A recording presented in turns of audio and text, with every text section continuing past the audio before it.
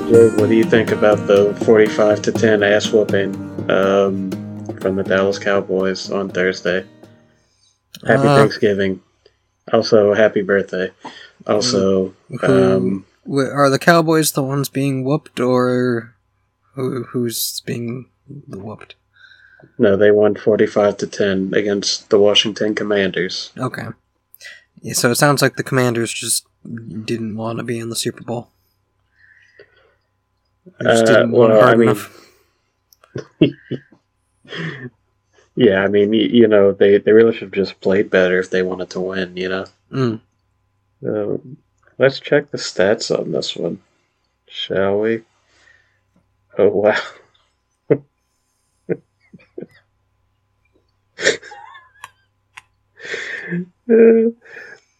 Do you know who Sam Howell is? Nope. Well, he's the quarterback for the Washington Commanders. They're not the Redskins anymore because that was racist. By the way, just in case everybody wants to know. He threw for 300 yards, which is pretty good. But they only scored 10 points, which is really bad. Okay. It's not 300 all at one time, I assume. No. It's over 44 passes. So that's like, what? 6.2 yards per attempt, which is not good, but not terrible either. Has anybody ever thrown a football so hard that it went out of the stadium? The way baseballs sometimes do if you hit them high enough. I don't think so, but I saw recently they played in Germany and they kicked the ball into the big jumbotron in the middle of the stadium. So that was a thing that happened. But yeah, it'd probably be very hard to throw a ball out of stadium. Stadiums are really high. Yeah. I bet Dan Marino could do it when he was like in his 20s. Also, in case it's not clear, I've had a cold this week, so I might try to speak softer and then just raise the overall volume on my recording and see if maybe that works. Just blow them out. Just like whisper. But just turn the volume really high. And then I can hear all the background noise extra loud.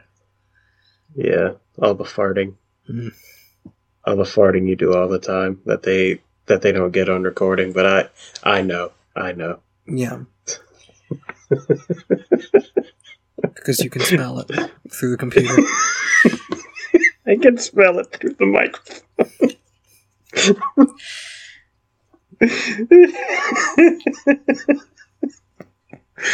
Oh, God. So a happy Thanksgiving. Yep. Food was eaten.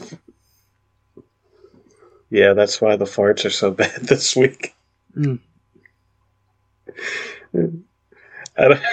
sorry, I don't know why that's so funny to me. Just being able to smell farts through a microphone. Oh, I'm like 8 years old. I apologize. And it's a very slow topics week. I mean, I guess the most recent. Yeah, well, okay, so we'll do the Disney stuff because we both saw a lot of the same Disney movies this time. We watched Bolt. Yep, finally. So you'll have to wait for that one. For my birthday, I got Super Mario RPG. There's not a ton to say about it because it is literally the Super Nintendo Classic Super Mario RPG, but with better graphics, and there's a breezy mode, which is, easier difficulty mode. You level up faster, enemies are easier to defeat. I played through the whole game on that, because I remembered the original one being kind of grindy, so, so I did that, and it actually made it easy enough that I beat the secret boss with no problem. which I don't think I did on the original game. I don't remember if I ever even fought the secret boss. I knew it existed. Yeah, Culex, the Final Fantasy. I don't know if it's directly from a Final Fantasy game or just inspired by it. He's like I think it is. Purple genie with 4 elemental crystal things. I just had Geno use Geno Beam over and over to, wreck all of them at once. I actually never used Geno much in the few times I've played. The first time I played, my party ended up being Mario, Peach, and Bowser. Because Peach is the best healer. Like, she has a group heal move. So she's better than Mallow at healing. And between Bowser and Geno, like, Bowser has tankier HP and does a lot of physical damage. And Geno has, like, good magic attacks that can hit multiple enemies at once. So they're both a, solid choice for your, high damage character. Yeah. I ended up, because it was on easy mode and I didn't necessarily need the extra healing power from Peach, I beat it with Mallow and Geno instead this time.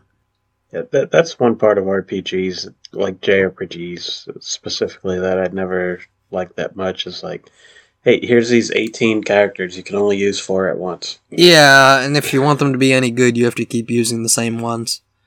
So then you just leave all the other ones by the wayside. Right, at least with Pokemon, by like Gen 3 or 4, they give you a lot of catch-up options. Yeah, I mean, this one has... I don't remember if the original did, but Mario RPG has... all the characters are getting XP.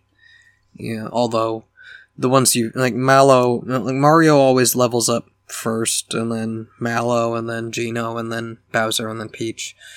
So it's like they start off a little bit staggered, but they're still within one level of each other. I want to say in the original they did get experience, but maybe less than the active party. Mm. Yeah, it might be just another thing from the breezy mode. Yeah, I don't remember. It's been a while since I stole my sister's Wii and played Super Mario RPG. Yeah, I played it on Super Nintendo as a kid, but it was a rental. Mm. And then I only really bought it on my two sisters' Wii. Mm. So that was when I actually played through the whole thing.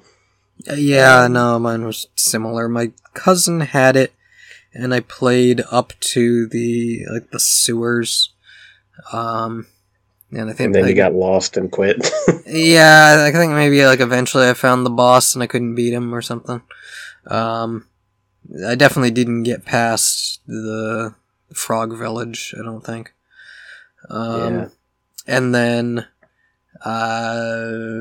eventually I got it on Wii, and I don't remember if I'd gotten the Pro controller specifically for that or just for Super Nintendo games in general. But yeah, I finally played it through on there. And I don't remember if I got it on Wii U or not, because I don't think that... Because of the whole Square Enix thing, it makes it a little hard for them to port it the same way they do all their other games. Yeah, I don't know if it's on the Wii U shop, because the Wii U doesn't exist. Well, yeah, nothing's on the Wii U shop anymore, it's gone. But when the Wii U had a shop, I don't remember if it was on there. Yeah.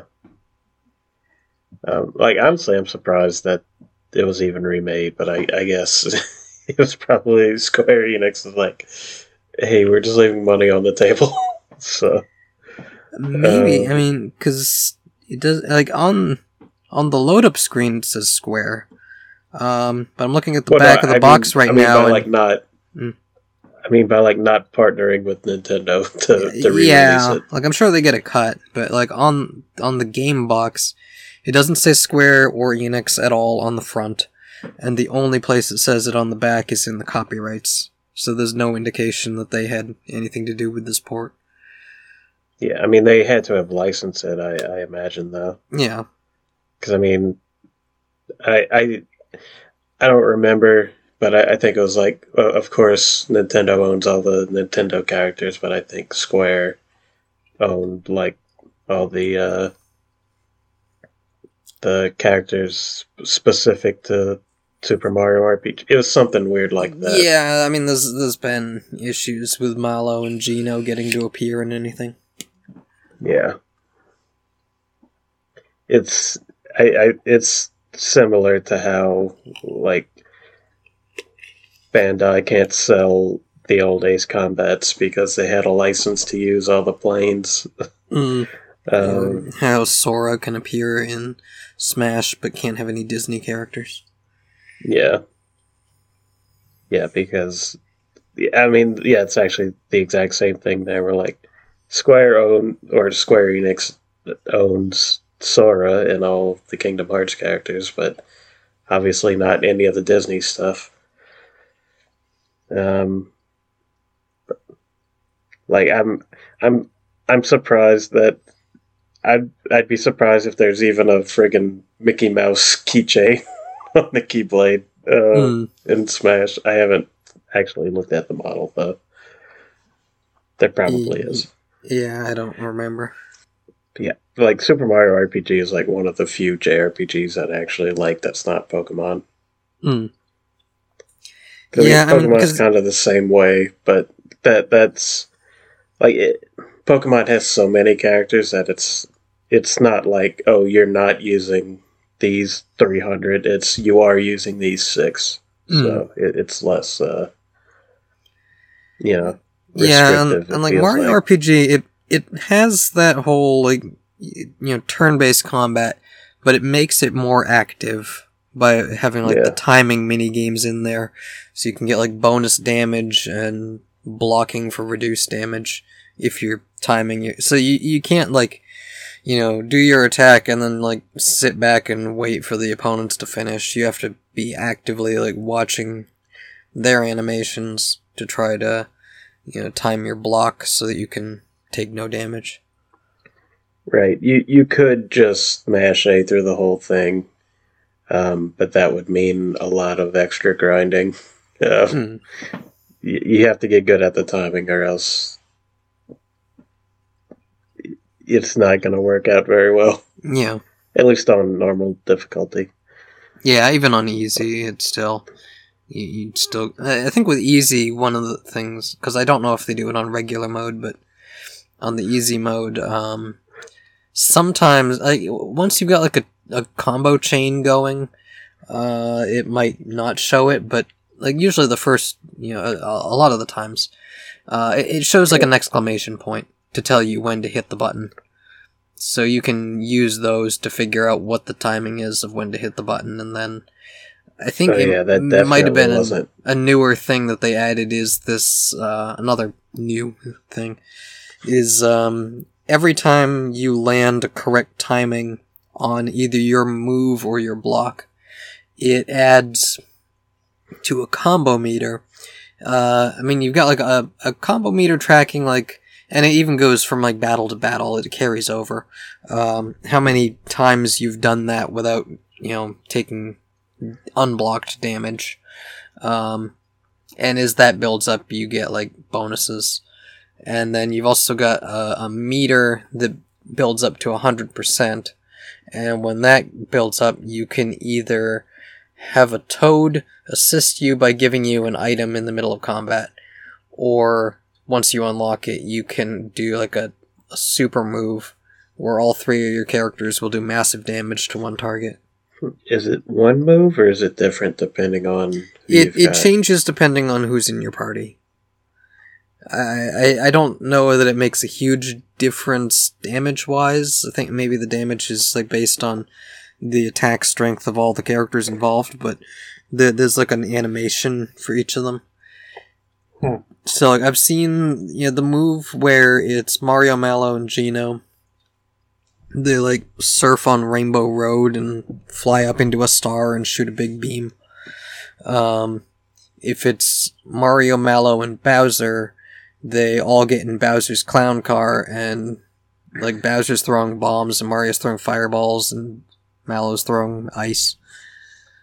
and they're just like pelting the target with all that stuff. So, let's see. You can't switch out Mario, right? He's always in the party. He's mandatory. Okay, I thought so. So it'd be like, what, 6 different combinations of characters? Sounds right. So, yeah, that's reasonable.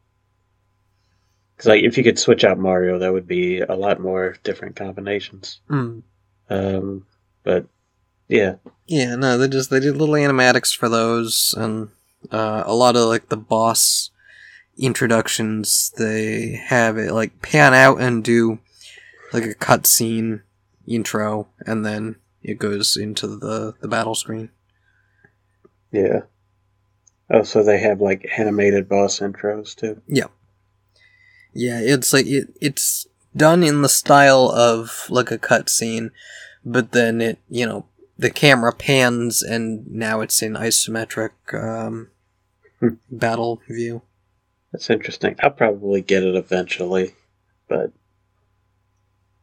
like I really like the original. Like I said, it's one of the few like JRPGs that I actually like, probably just because it's for kids and it's so simple you could just kind of breeze through it. Yeah, no, I beat up through the secret boss in 2 days.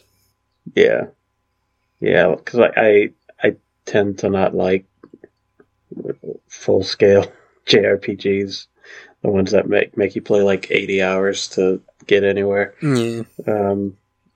But like, Super Mario RPG, Chrono Trigger, Pokemon, like ones that aren't super involved, I tend to like more. And even some of the Pokemon games run pretty long by the end. Yeah. So that was video games. Let's see, we've got Disney movies. You said you watched, I assume, finally the Venture Brothers movie. Yeah, I really liked it.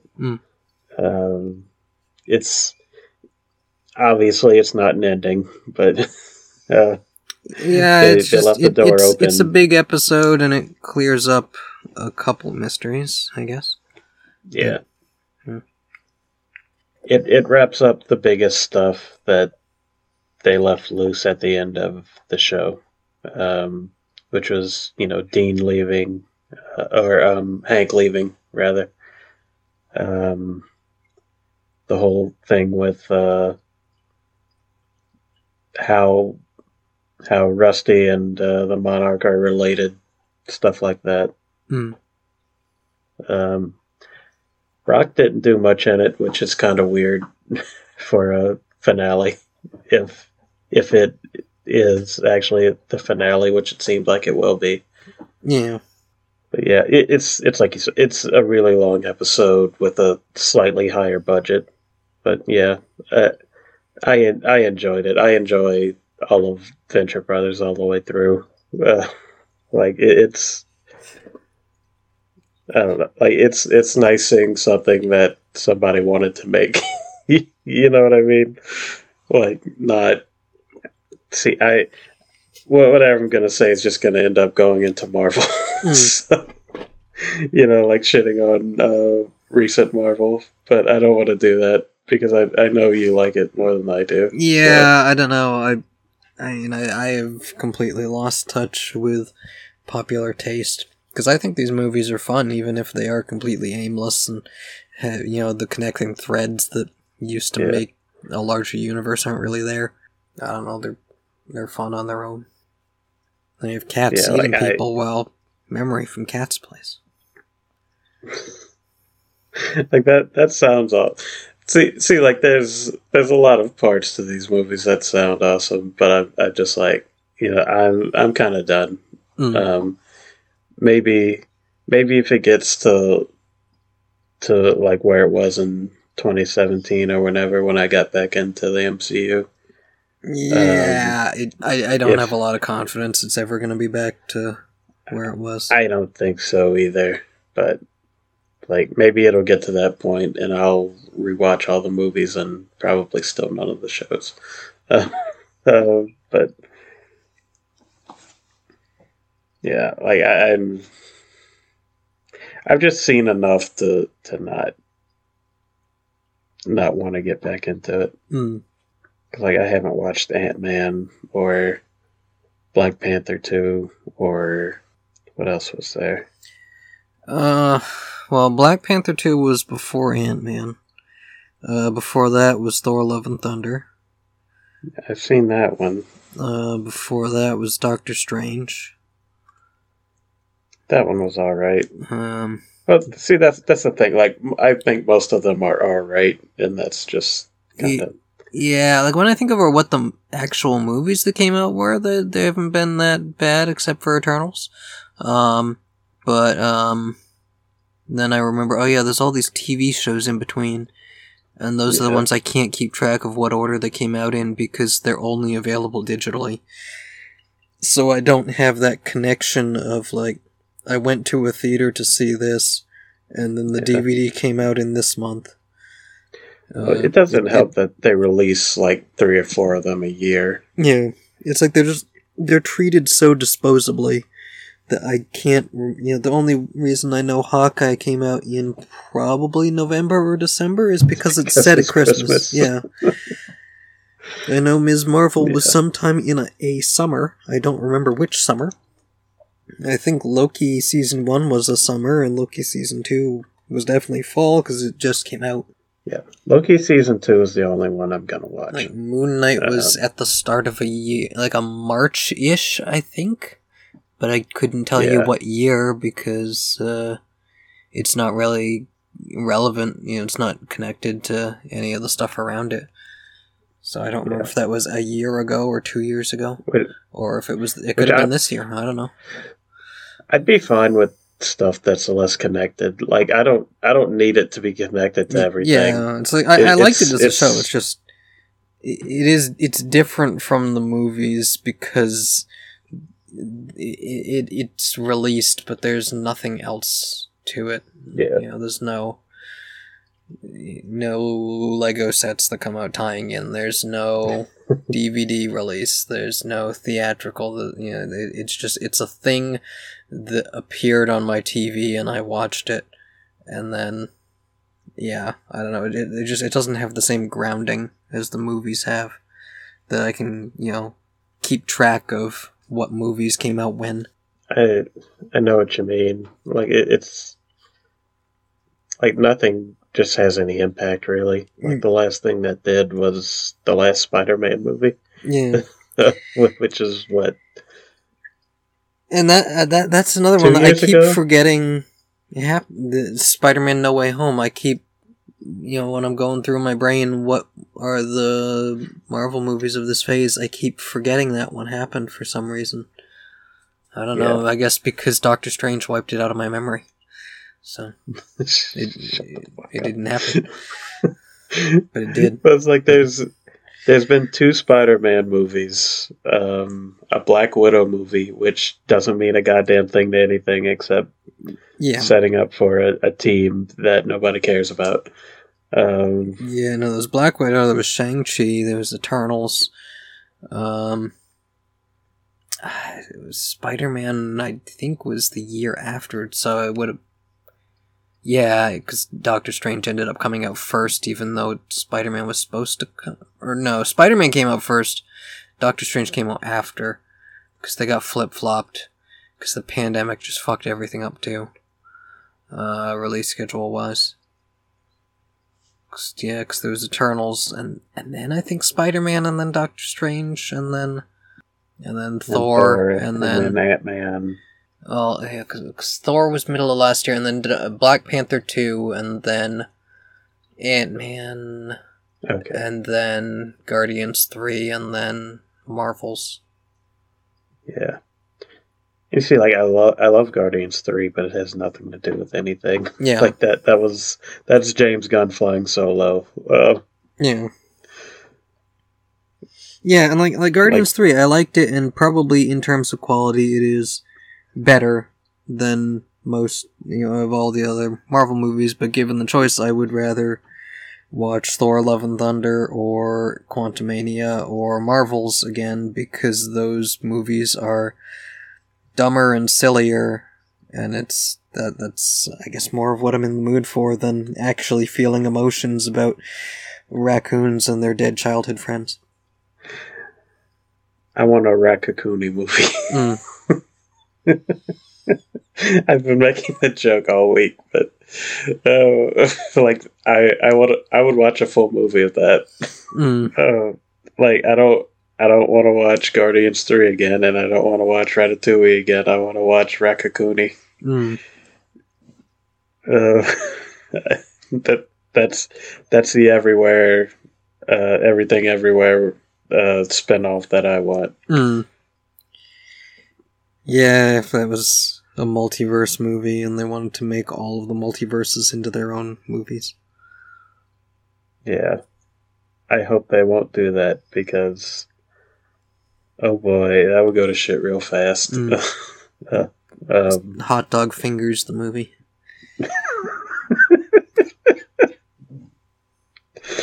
I mean, at that point, you're just getting into like the friggin' Rick and Morty interdimensional TV thing. Yeah, right? Like, I mean, yeah, that movie already kind of was that. Yeah. Except actually feeling emotions. Yeah. Yeah, character depth beyond Rick is an asshole and slowly realizes he's an asshole. Yeah. Yeah, I mean, Rick and Morty's a little better than that. Like, I'll give it a little more credit, but not that much more. Yeah. I mean, yeah, they got the whole Jerry Beth family drama stuff, too. But it's like they actually cared about the family drama, and then they saw the fan feedback, and they were like, "Hey, we're gonna make this all about Rick and Morty." And well, that didn't really work for me. Anyway, what were we talking about originally? The Venture Brothers movie. Oh yeah, it's really good.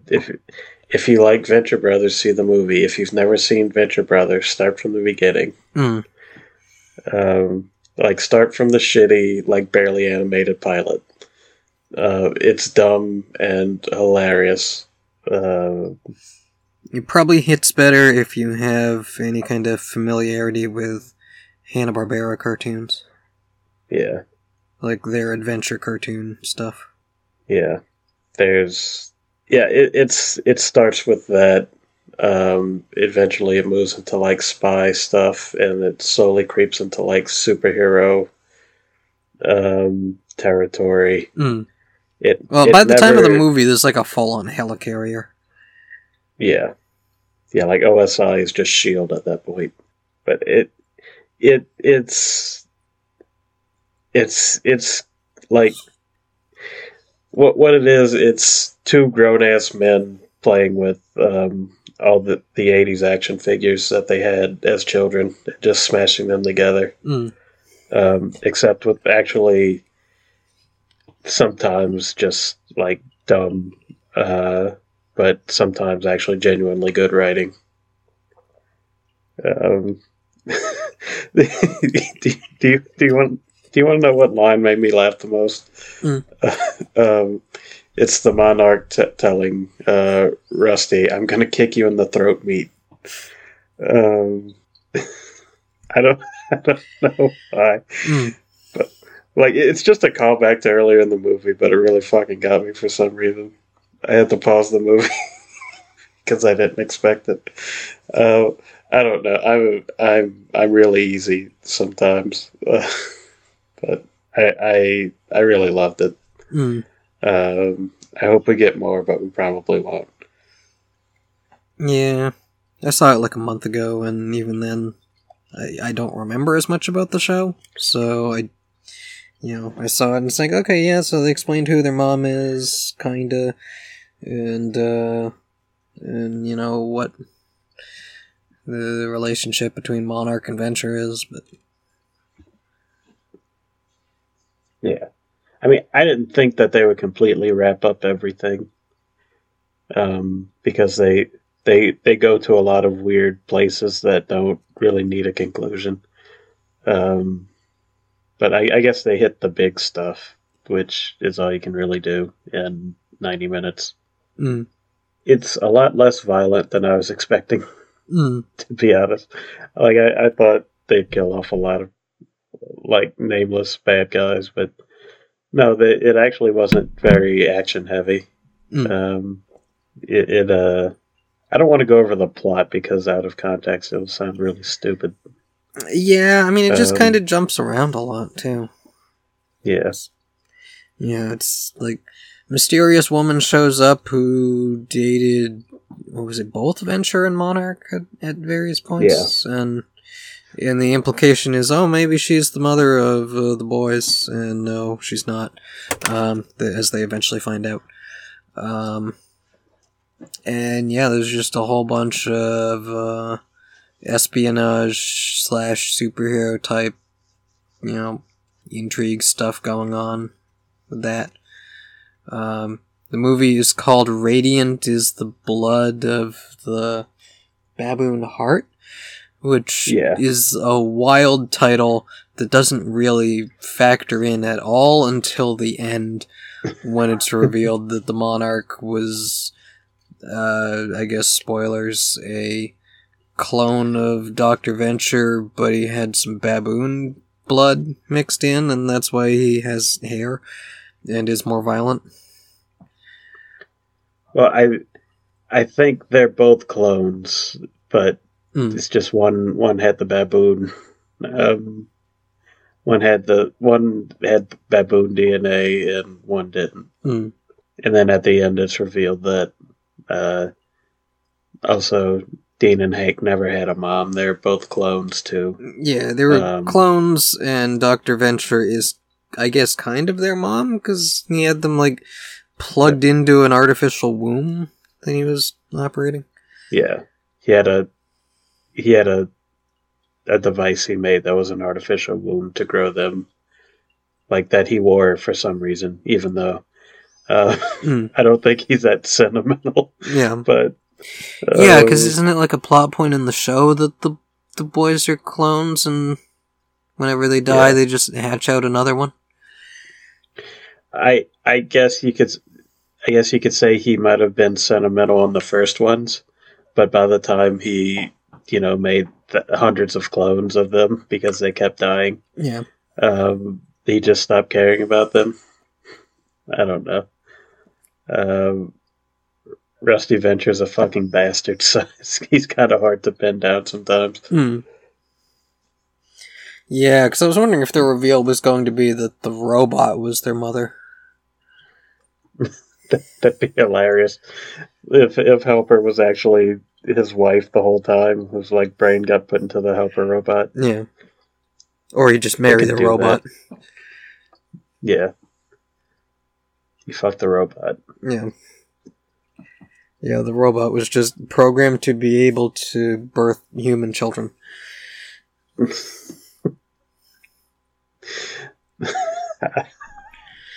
I don't want to think of the implications.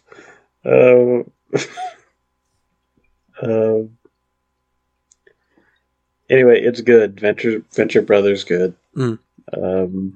I care about it more than I should. Anyway. Yep. Also in recent movies, I watched Goodburger 2 because it was there. Oh boy. It was very much what it says on the tin. It's like a throwback 90s slapstick dumb shit comedy. And it did a pretty good job of being that. It felt, just very much that kind of movie. It's like, Keenan and Kel's characters are grown up now, and I haven't even seen the first one. I've only seen the Nostalgia Critic review.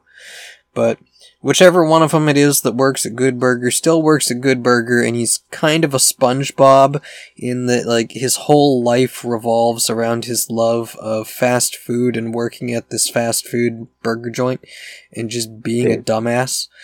They both worked at Goodburger. Yeah, well, yeah, they both worked there. One of them still, the guy who invented the super sauce or something, he still works there. And he's just a dumbass and he loves this burger joint. And his whole life, he has a bunch of kids who all look like him at different ages.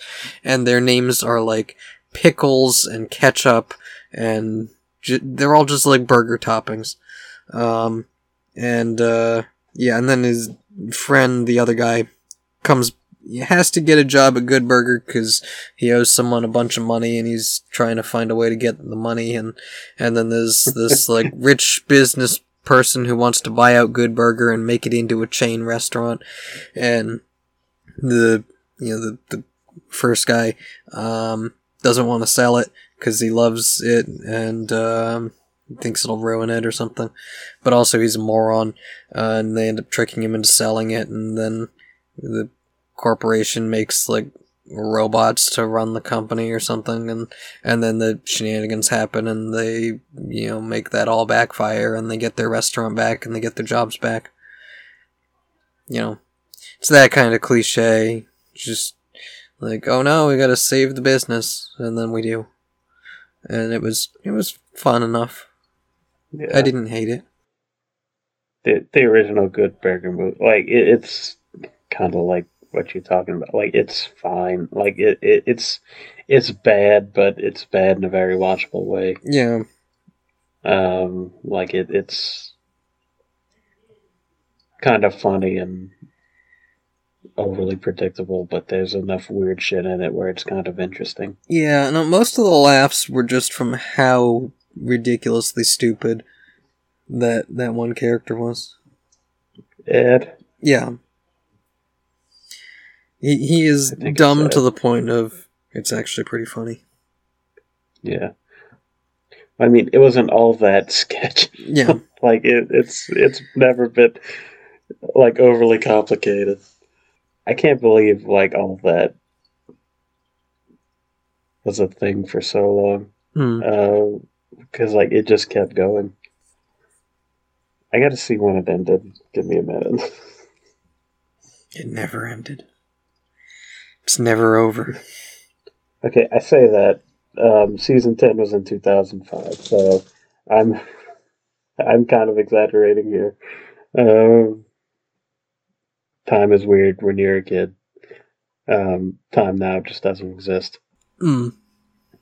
Apparently there was season 11 that was meant to air in 2020. Must have been when they were like rebooting iCarly and all that other stuff. Oh, it did air in 2020. Oh, aired from June 15th, 2019 to December 17th, 2020. Wow. It's a pretty long season. I'm right. Yeah, that's a year and a half to air a season. A year and a half for 35 episodes, so I'm not sure how that worked out. I mean, even 35 episode season's a lot. They don't really do those anymore. No, but also, who's going to watch a kid's version of Saturday Night Live anymore? I don't know what kids watch anymore. Aside from like Twitch streamers, they're all busy watching kids opening surprise eggs.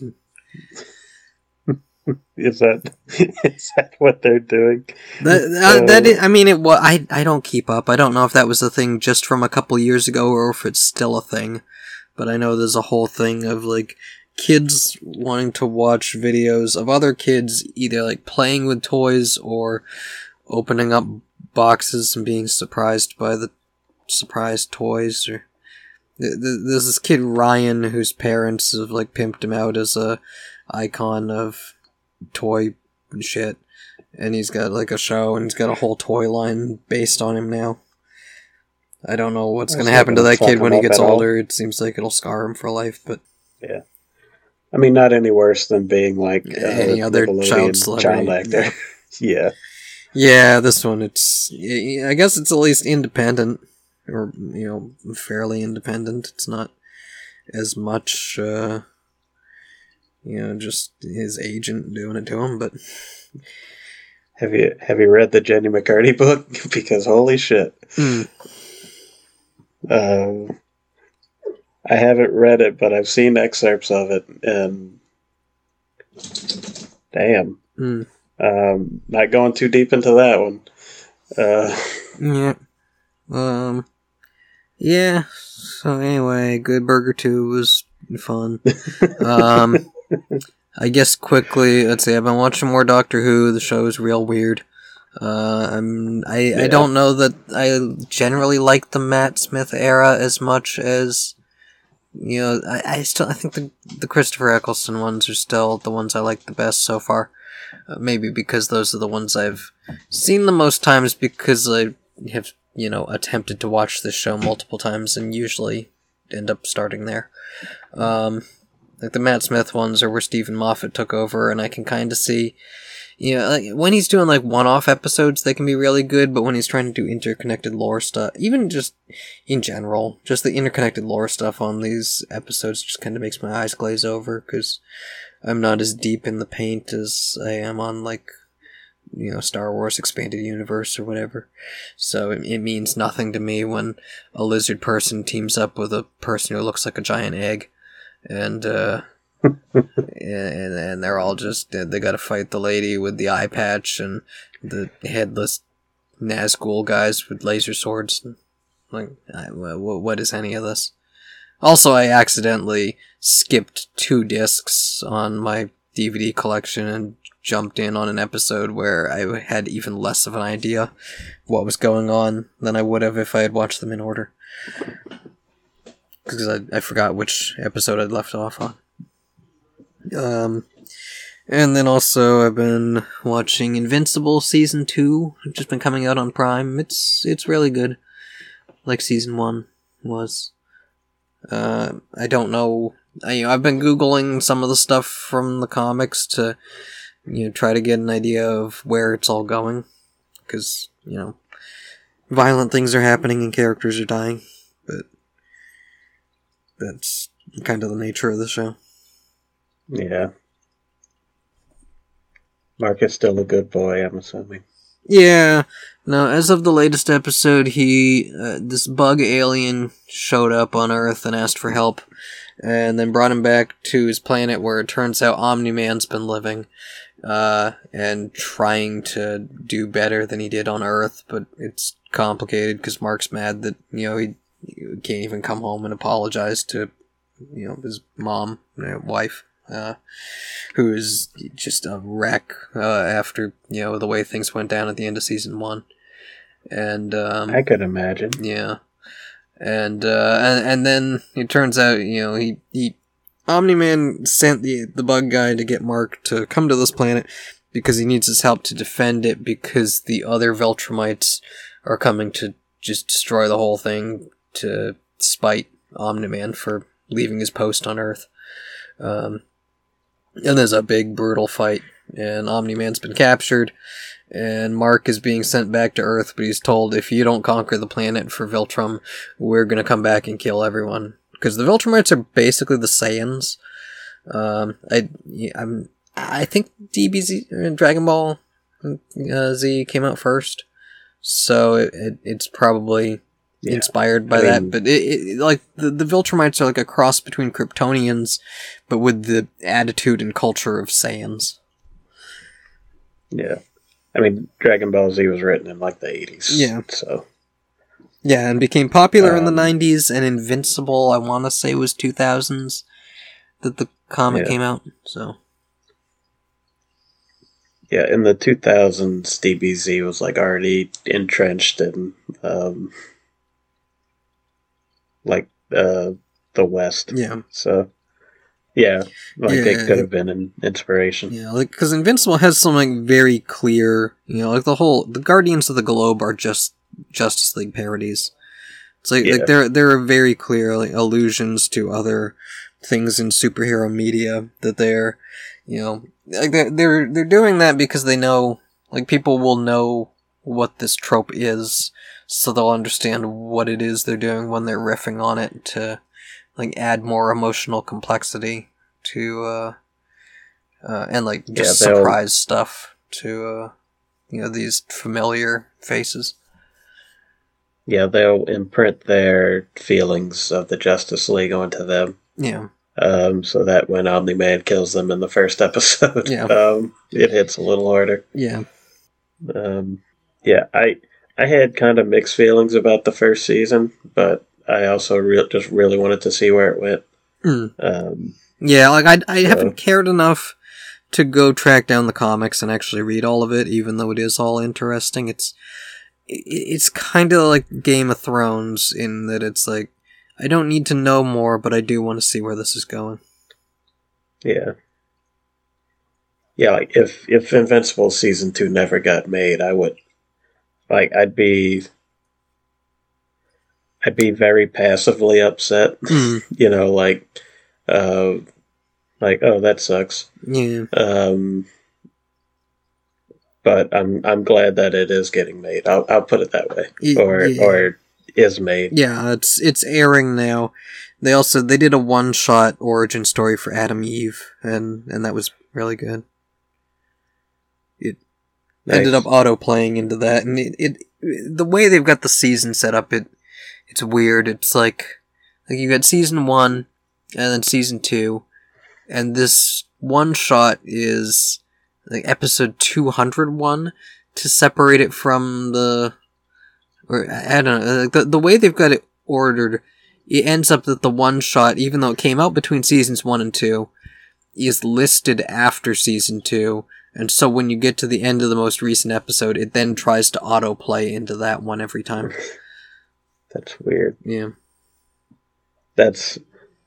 Crunchyroll does a similar thing where, like, the way the site is set up, like every different language dub is like a different season.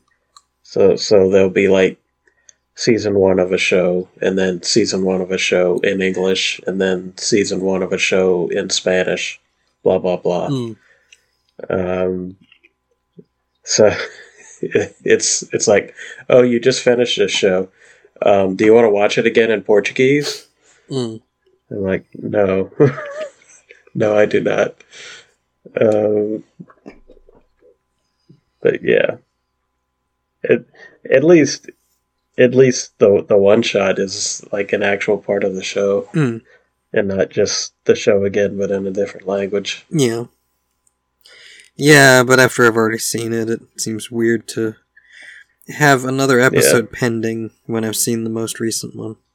But I wonder if it would go back around and play the first season again. Maybe. I don't know. But yeah, that's everything I've watched lately, aside from the Disney movies, and also I watched Dungeons & Dragons Honor Among Thieves again, which I don't think we've talked about since you saw it. I don't remember. I think we briefly talked about it like twice. Maybe. But like, I think it was just us like pointing out like how much we like it. But without talking about it. And yeah, I mean, because I've talked about it at length when I first saw it, but I don't remember if we talked about it after you saw it or not. I honestly don't remember. I need reaction gifs of like every minute of the movie. Like just the one where the bird guy from the beginning just comes on screen, and like he looks so stupid, but it's awesome. And his name is Jonathan. It's like the most half-assed, like, hey, we need a name for this character. It's like, okay, Jonathan, no, Jonathan. Yeah. I love so much how they lead up to it, like, oh, this is the bard. He's waiting for this guy because he's the key to the plan to get out of here. Yeah. And you think like, oh, he's gonna persuade him. Yeah, because he keeps saying like, oh yeah, Jonathan, he's gonna be sympathetic to us, and and it's great how he's like he's narrating his backstory, which we're seeing in flashback, but then he will like point blank look at the camera and say, "So where's Jonathan?" In the middle of his flashback, he will look at the camera and ask about Jonathan, and then it cuts back to present when they're saying, "No, we can handle this. We don't need to wait for him to show up. Right. And then he gets in late. Then the prisoners are like, "Oh, he's here." Just immediately take him hostage and jump out the window. Yeah, they grab him and jump out a window and use him as a hang glider, and then the Dragonborn judge is like, "But we approved your pardon." As they are falling out the window. That is the funniest shit. There's so many things where, like, just if you know the basic rules of D&D, you're like, oh, like I keep thinking about when they're in the graveyard and I forget the name of the hero self-insert guy. Which what? Edgin the Bard or? No, the DMPC. Oh, Zenk. Yeah, Zenk Yendar the Paladin. He wasn't there for the graveyard scene, but no, but like in the graveyard scene, when they figure out where the artifact they need is, they're like, "Oh, Zenk has it," and then three of them just suddenly know who Zenk is, and one of them doesn't. It's like, oh, three of them passed the history check, and one of them didn't. And the one who didn't has a bias against him because his backstory has, the Thayans killed my wife. Right. It's just pretty funny how they sneak things in there like that. That makes sense. But they never completely break the fourth wall. Like, they never, like, wholly just say, oh, it's, 5 people at a table. And you got, like, the thing where, like, Simon is his introduction. He's doing magic tricks at this, like, small town theater, and he does a cantrip to make the smell of grass, and one of the people in the audience is like, my 5-year-old can do better magic than that, because it's the world of D&D, and magic is a basic thing. That kind of cantrip magic. Right. Yeah, anyone with basic magic ability can do that. Prestidigitation or thaumaturgy or whatever version of that spell it is. The whole movie is just really, it's really well made. It's hilarious. Like the part where he's, there's I don't know what the spell is, but there's like a hologram version of him singing to guards. Oh, yeah. Yeah, I mean, that's probably just, like, major illusion or minor illusion or one of those. And it starts skipping like a record. His face goes really weird. It's just really fucking funny. Also, the action is better than it has a right to be. Like, it's not anything super special, but it is pretty great, especially near the end, the climax. It's really good. I need to get it on physically. Like, I need a disc. Yeah, I mean, since it's Paramount, the disc will probably end up being cheap at some point. I think they mass produce all their Transformers movies enough. But... Yeah, like there's a lot of movies that I'm fine with just, catching on streaming whenever I want to see it. But there's some I want on disc, so I could, like, look at a shelf like, oh, let's watch that. And I want that on the shelf. So, Disney movies? Yeah. Do you remember? I can never remember where we left off. Was Chicken Little the first one? I feel like that might have been the last one on the last episode. I'm not sure. Because I remember I actually did watch along for that one. Because Incredibles was on the last one. That's I think right. That was 2004. Chicken Little's 2005. So that was after that. I don't remember. Yeah, Chicken Little was the first one. Yeah. Just checking real quick on what were the topics of last episode. Brother Bear, Home on the Range, Incredibles. Yep. Okay. So, yeah. Yep. So it would have been Chicken Little, Cars, Meet the Robinsons, Bolt, Ratatouille. And Ratatouille. Yep. So I guess we'll start with Chicken Little. It just kind of sucks. Like there's a lot of good parts of it. The fish mostly. Yeah, Adam West playing the buff version of Chicken Little at the end. Yeah. I want to see that movie instead. That sci-fi movie they teased us with at the end. I would totally watch that. Yeah, it's like the comedy works, but I don't. Yeah, like the thing with Chicken Little and his dad. Like it's okay. It's just kind of basic. Like it's a good thing that it's good that they went there, but like they just didn't go too far into it about his dad not believing him.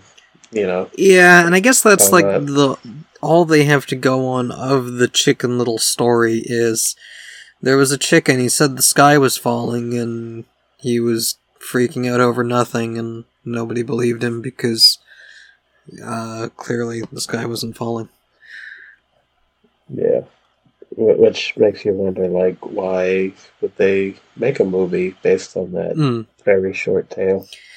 Well, I mean, it's Disney. They gotta do fairy tales, but also have to turn it into, like, a high school story for some reason. About anthropomorphic animals at a high school.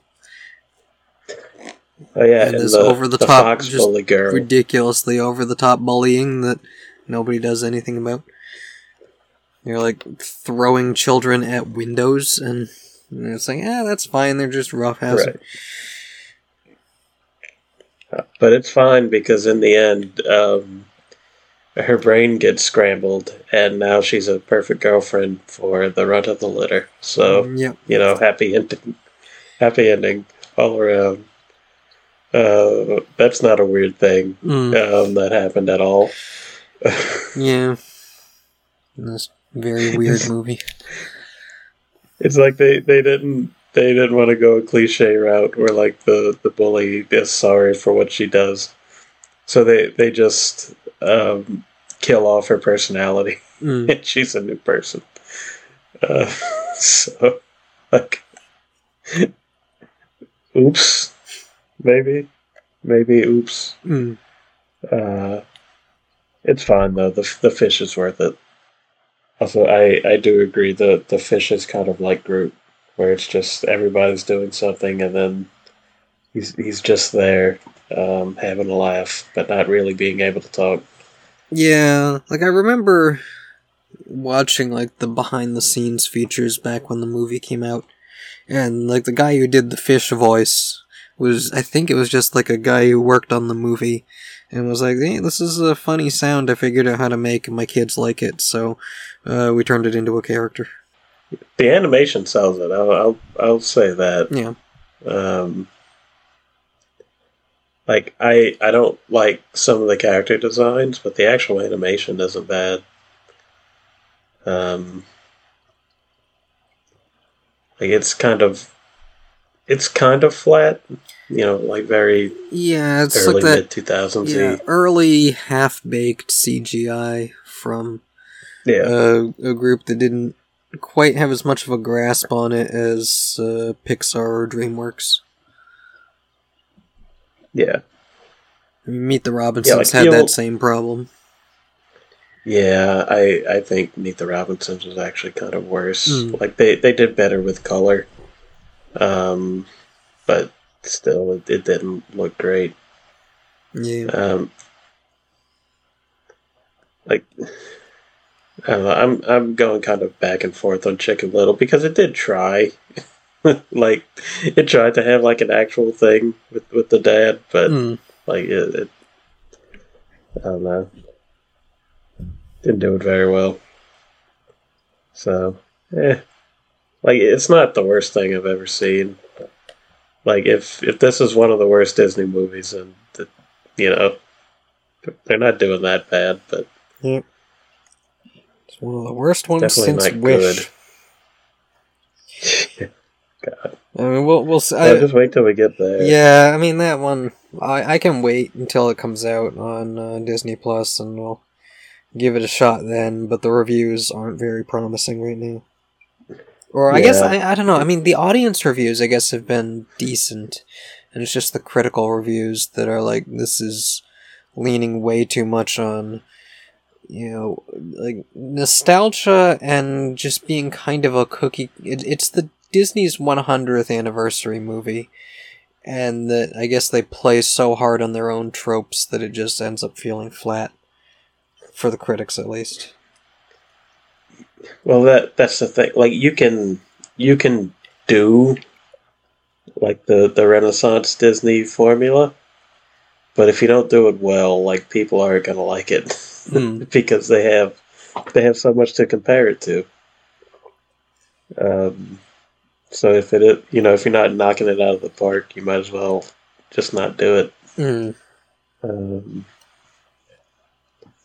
Yeah, I mean, I guess Chris Pine gets to play like an evil bastard villain.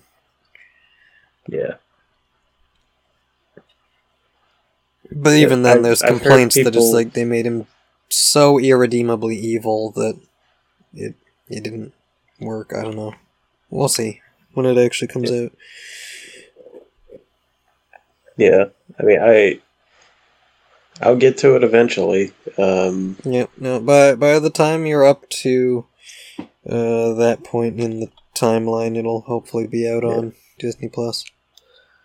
Yeah, I mean, I've been through 60 years of Disney, and I don't feel like I'm any closer to finishing than I was in friggin' January. I mean, at this point, you're in the era of movies that we've seen as they came out. Yeah, like I've seen most of these. I mean, like when they came out. Yeah, like there's more of them, like more releases per year, so that there's a little bit more there. But yeah, it feels recent at least where you're at now. Yeah. Yeah, I mean, like I saw Incredibles and Ratatouille in theaters. Yeah. I played the Chicken Little game on GameCube. I didn't see the movie for a while after that, but yeah, like I'm familiar with everything we're watching now, even if I haven't actually seen it in 15 years.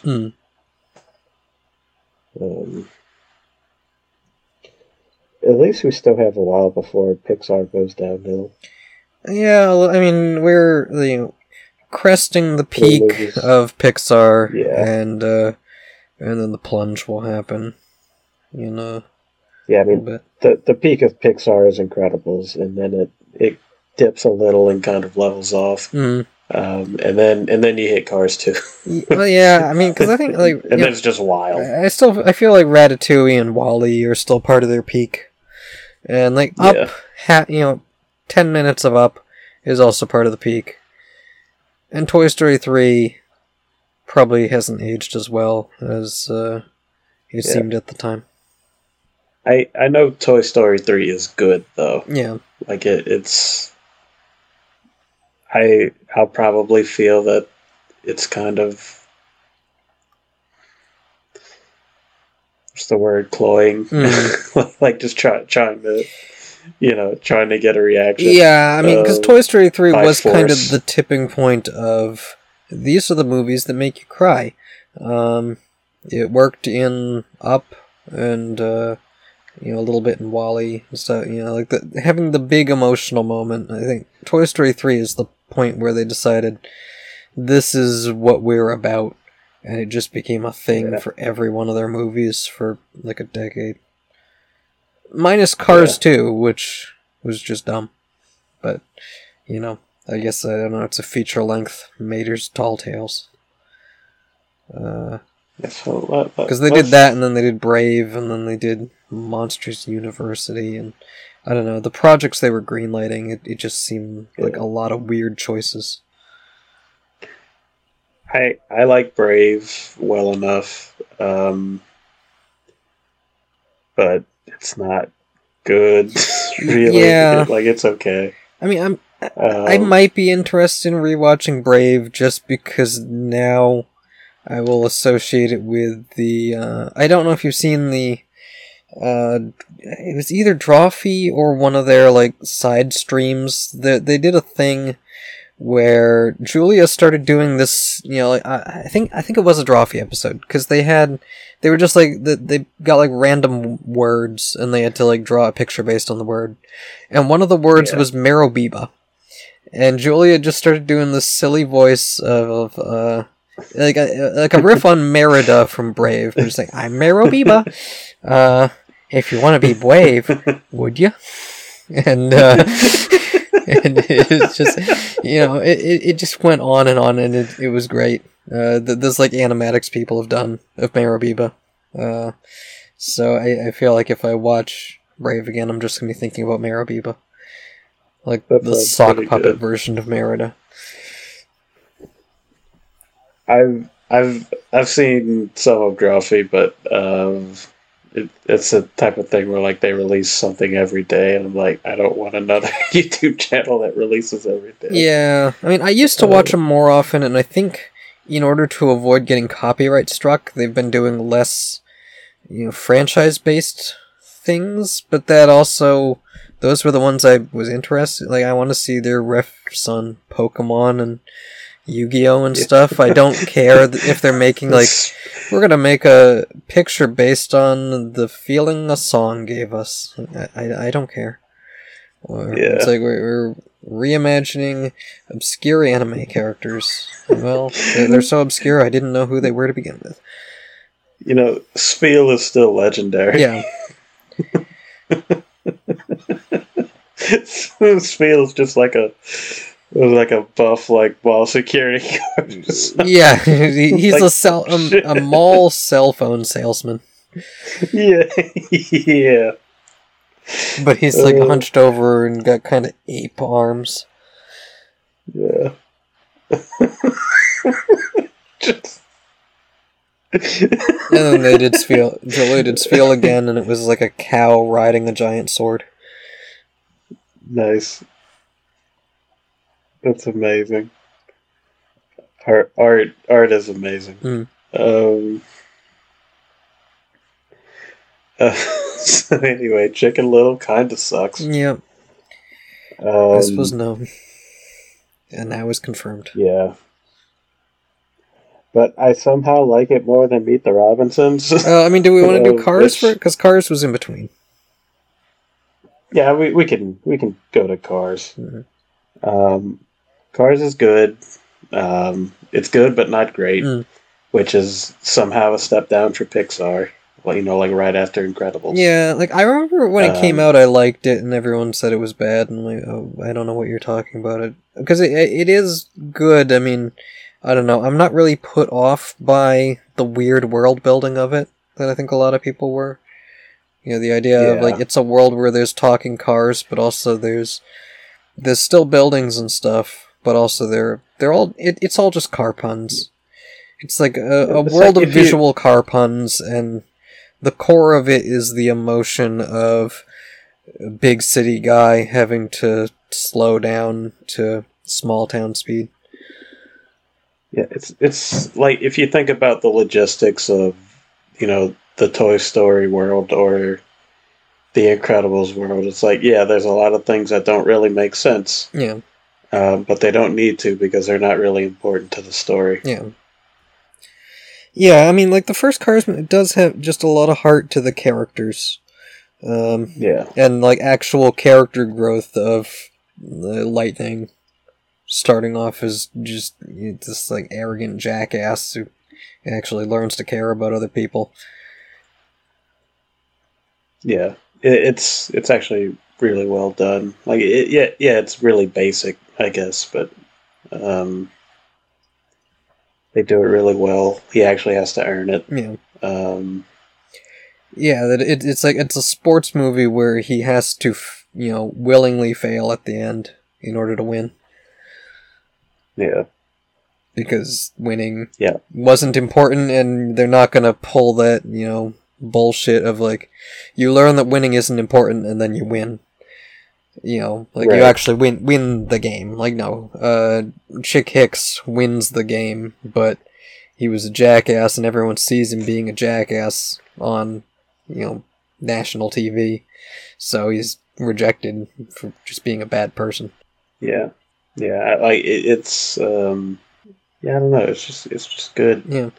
Like it's good, but not in a super interesting way. It's it's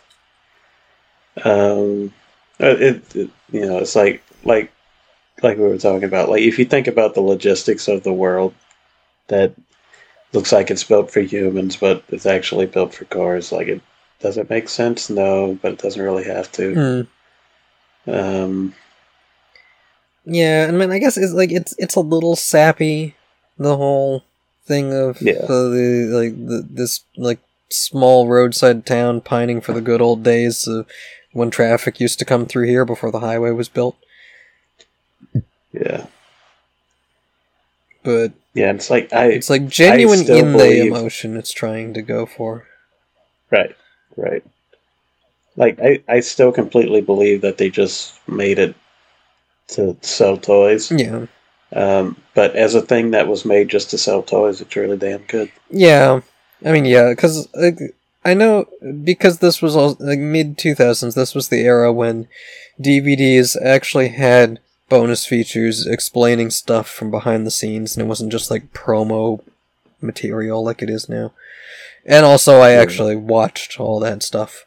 I remember Cars, like, the behind the scenes was that after just all the craziness of the big projects at Pixar, John Lasseter and his family went on a road trip, and like that experience of just, leaving the chaos of like work and, living in like a more populated area and just like driving down a country road was, kind of what inspired the, I guess, like the emotional beats of the movie.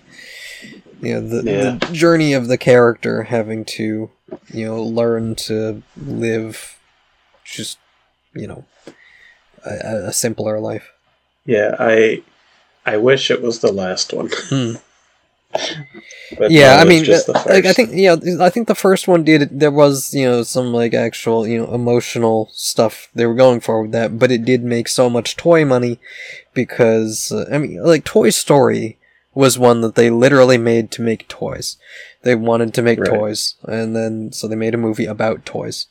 Cars, I think like there was like maybe that was a factor in it because cars are popular toys, but they did have, characters and story and emotion that if it was told with characters who are not marketable cars or like toy cars, they still could have conveyed that story with different characters.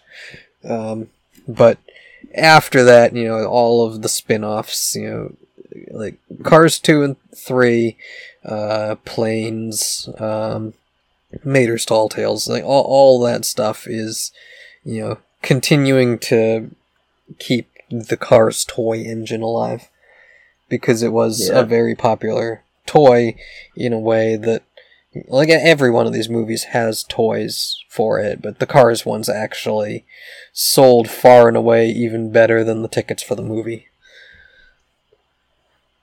Would it surprise you if I said I'm actually curious to see Cars 3? I mean, because Cars 3 isn't bad, I don't think. I mean, Cars 3 is... It's a movie, like, lightning's getting old, and I guess it's almost like the Top Gun Maverick of Cars, where it's the old man has to come back, and, all these young kids, with all their newfangled technology and stuff, but they're all using that as a crutch, and I gotta show them how to do it without all that to, like, it's not bad, but it is almost like an old man movie. Yeah. He is Doc Hudson. Yeah. Doc Hudson's in the scrapyard. Yeah, like, I haven't heard anything about a Cars 4, so far Cars 3 is, unlike the Toy Story movies that just keep coming and coming after they, definitively ended it. Cars 3 does seem like, like that is actually, like they told the old man story and they're letting it end with the old man story. I hope they make a Bug's Life too. That would be funny. Well, I mean, because they're not averse. They were for a long time. They didn't want to do any sequels, and they were forced to make Toy Story 2, and then they went ahead and did Toy Story 3. But they did it in a way where they're like, "This is the end of it," and then it wasn't. But then then they did like Monsters Inc. prequel, which I remember not being bad as a movie. It's just I don't know why it exists. And like Finding Dory, like yes, Finding Nemo was really good, and sure the movie is for what it is good, but it's like why make this? And then Incredibles 2 was like, oh yeah, here's one where you actually ended the first one on a stinger, and I wanted to see what happens next, and then you just kind of did the same movie over again. Yeah. Incredibles 2 is one I'm really not ready for. Well, you still have, like more than a decade of movies to get through before that. Yeah. So after Cars was Meet the Robinsons, which we met the Robinsons. There were a lot of them. I hated more than I thought I would. Because I don't like the way the movie looks. It looks like a Nicktoon. It's like Jimmy Neutron the movie. Yeah. I like the way the movie looks. The story's kind of weird. With the time shenanigans. It doesn't really pick a time travel logic. It's just whatever the moment in the movie needs to happen. Yeah. And it just raises so many questions. Like at the end, he meets his family from the future and then he goes back in time. Like with the knowledge that he's going to marry this girl and have these kids. Yeah. And then he's going to have a different name because the guy who adopts him just randomly is like, you don't look like a Lewis, you look like a... And then he completes it with the predestination paradox name that he's seen from the future that he was in.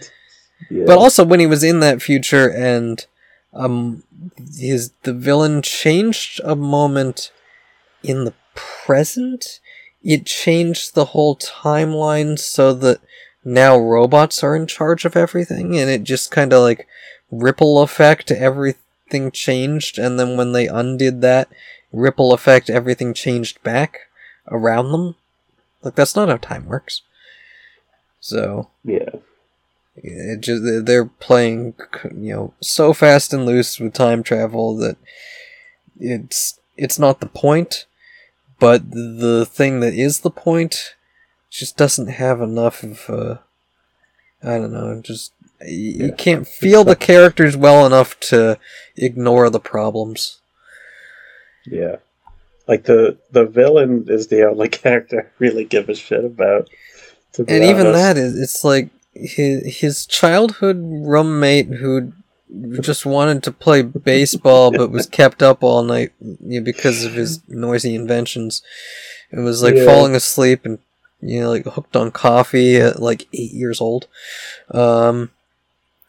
And he just decided to stay in the orphanage forever even after it shut down, and he somehow grew like a giant chin and weird teeth and became this like snidely whiplash motherfucker. And now then ends up teaming up with a mind control hat that he made in the future but rejected because it's a bad piece of technology that could destroy the world. So I I don't know. It's just it's weird. I like how at the end, all Lewis needs to do, like it's kind of stupid. Yeah, like all just Lewis needs to do to beat the hat is just say, "I'm not gonna invent you," and then it disappears. Yeah, and then he fixes Goob's entire life by waking him up, during the baseball game, so he catches the baseball, which fixes his self-esteem, which is the real issue, because we see even in his flashbacks, like, he thinks everyone hates him because he lost this baseball game. Really, they all forgot about it, but he was just so holding on to that he was brooding for that's actually a really decades. Good scene where like he's in his flashback, he's like walking through a school locker room, and they're like, "Oh, hey Goob, do you want to hang out?" And he's like, "Everyone hated me." He just keeps going. Yeah. Like it's a self-fulfilling prophecy. Oh, it's a time travel story. Get it? Yeah, it's. I like the villain. I don't really like anything else. The Future Family is the most annoying, batshit, law random shit I've ever seen. Like they seem to think that you should care about them, but I really don't. Not at all. Yeah, it's like you're just looking at them like, okay, so who were you in the past that I can link you up to? Because it's like, they've got the frog girl. The frog girl was obvious. But what happened to Wednesday Adam and her killer ants? See, that's interesting. She married Goob. Okay. That's my headcanon. I don't know. Did we get to see new timeline Goob after he fixed it? Yeah, I don't think we see what he looks like in the alternate universe. Or amended. Because I mean, like, Lewis isn't in his life anymore. I don't think. Like, he still just goes on to be this super successful guy, and he apparently never talks to Goob again. Yeah. He just fixes his life and fucks off. Yeah. It's not good. I like how colorful it is. Like, I like some of the weird character designs. Aside from the faces are weird. But, like, yeah, everything of substance just isn't that good. I like that whenever he controls an animal with the hat, it's like, you know, like, I don't really have really good arms. I don't think this was really well thought out. Like, that's a joke that landed for me. The rest, not so much. It's like, it's better than, like, Home on the Range and Dinosaurs, but, like, that's what I'm comparing it to. So, you know, not great. And then it's Bolt. Yep. Like, Ratatouille technically comes next, but we watched Bolt first. Yep. And Bolt is actually really good. Yep. Like, it's kind of like on the level of Cars for me, where it's like, oh, I really enjoyed this. It's not like one of the best animated movies I've ever seen, though. You know, but yeah, I mean, like, the animations, a lot of, like, the expression animation's really good on it. Yeah. They're still working out some of the textures. Like, they got the fur down, but some things are still a little too smooth. Yeah, like Rhino the hamster, they actually went pretty hard on to give, like, his facial animations, I mean. And, you know, this being another one where I watched all the bonus features, Rhino was voiced by the guy who, like, when they were, like, pitching storyboards in, like, the animation, the guy who was doing that got so enthusiastic while doing Rhino that they offered him the job of doing the voice in the actual movie of Rhino. That's awesome. I mean, Pixar actually does that a lot, it seems like. I got there's a few. Trying to think of it.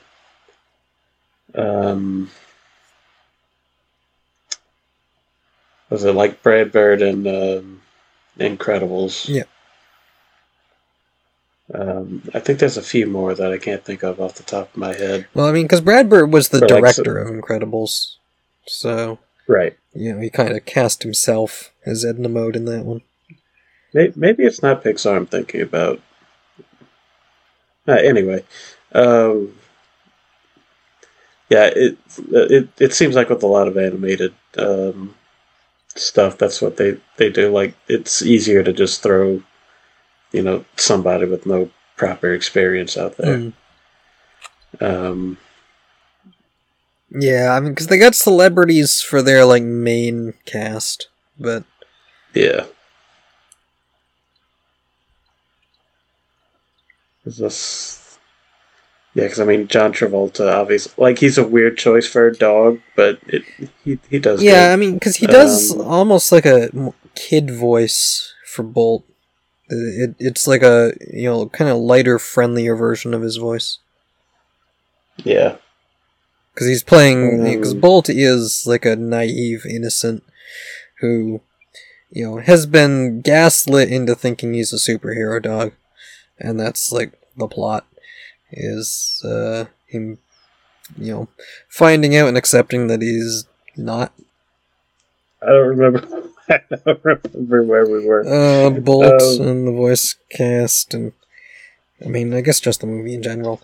Yeah, like it's kind of fun because it was a movie from 2008, so all of the stuff about like superhero movies was a riff on the 2008 superhero movies. But it still feels relevant because they're still making them. Yeah. Like they're still everywhere. Yeah, it's honestly less like it's more like Secret Agent, which I mean, there's not. But like, there's not I really guess like that the much difference. Campier, like James Bond-esque, because you've got like guys on motorcycles with these little cat eye symbols on their helmets because they're all part of this. I mean, I guess it is like a James Bond thing of you got the villain with the weird eye and he's got a cat, and the cats are evil, and their whole theme is cats because it just is. And they sing the song from Cats. And it's a weirdly high-budget TV show, because it looks like a Michael Bay movie. Yeah. But then they say, actually, this is a TV show that we're doing, and we, have ratings points. Like a Nickelodeon. It's like they got like ratings points, and they have to keep market demographics from changing the channel. But then, I mean, it doesn't add up. It doesn't matter, Unlike, some of the movies, were said where it's like there's plot holes and it, because the emotion of the movie doesn't hold it up, it doesn't work. I think this one, the emotion of the movie does hold it up, so it doesn't matter that it doesn't make sense. That like the conceit is that all of these scenes from the superhero parts we see are being done practically so that the dog doesn't realize he's not actually doing stuff with superpowers. But then there's like a part where he's like holding a car by like the fender with his mouth over the edge of a bridge, and the only way they could do that practically is if there was like wires up above. But we see that there's there's pan back shots. We don't see like a crane or a helicopter or anything holding this car up. It's just the dog holding the car there. So, how did they manage this without Bolt noticing something was up? Yeah, it's kind of in the air, like where the line is between what's an actual movie prop and what is like, he's just a dog, he's dumb. Yeah. Because even a car that size, even if it was all made of styrofoam, he's still holding it in his mouth wouldn't be able to balance it that well. Right. I'm pretty sure a car's worth of styrofoam is equal to one medium-sized dog. Yeah, just like the balance alone on, like where the center of gravity on something like that would be. Yeah, I mean that's actually true with a lot of superhero things. Like even if Superman is able to lift an entire building, it's not. He's got to hold it. He's got to hold it from the specific structure point, or else it's all going to collapse around the point that he picked it up from. Right. Like there's a lot of physics things. Because it's like, okay, like, how much does Superman weigh? Like, because if he weighs, like, say, even 300 pounds, which, like, let's say he's like a bodybuilder. Yeah, I mean, he just has the density or something to increase his mass. But like, when he super punches something, he should still fly back. But, like, that's not... Yeah, especially when he's doing it in the air. There's no traction, no ground resistance to stabilize him. But like that's a thing that you don't really think about because it's not important. Yeah. Unless they point it out. Something like in the first season of Invincible. Yeah, I mean, because I guess like if he flies forward and then hits someone, then he'd be, like, he might get pushed back a little, but he would be, like, imparting that kinetic motion onto the other object, so he would be stopped by the impact and then transfer the motion into the thing. Yeah. Like, it's this is all, like, super nerd shit. Yeah. The really important thing in Bolt that broke my immersion is that there are no fire extinguishers in that entire studio, despite them having live, just torch. There's like torch flame, uncontained. Nobody has a single fire extinguisher, but they did prepare a crash pad for the girl who's hanging up in the air. Like, see, very mine uneven is even dumber. Security measures on this. My thing is that Bolt didn't know what food was. Because I mean, like... Yeah, because he's definitely eaten food, but I guess they must feed him so often he's never experienced being hungry. Yeah, well, like, even if he's not... Like, he knows he has to eat, right? Like, it's not just a thing he does. Yeah, I don't know. Like, they've gaslit him into thinking he has, like, power pills that are keeping his powers or something. I don't know. They're feeding him in vitro when he's asleep. Oh God. But yeah, that studio is definitely getting sued. The reason Penny doesn't have to work there anymore is because she got a massive lawsuit from the studio about almost dying in a fire.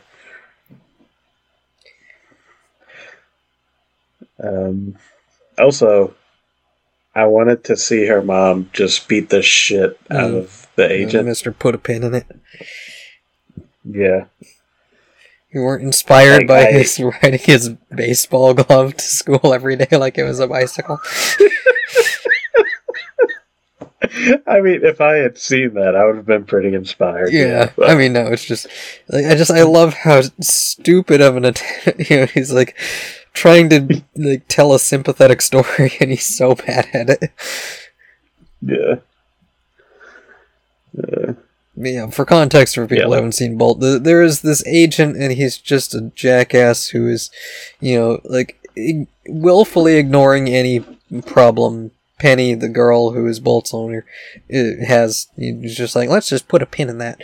And at one point, like after Bolt's run off, he says he tells the story about how like he wanted a bicycle, as a way of saying like we can't always get what we want. Saying like I wanted a bicycle as a kid, and I was given a baseball glove, so I rolled that baseball glove to school every day. It's so dumb. See, the truth is he had an actual superpowered dog that would just bring him to school. He just thought it was a baseball glove because he's a fucking idiot.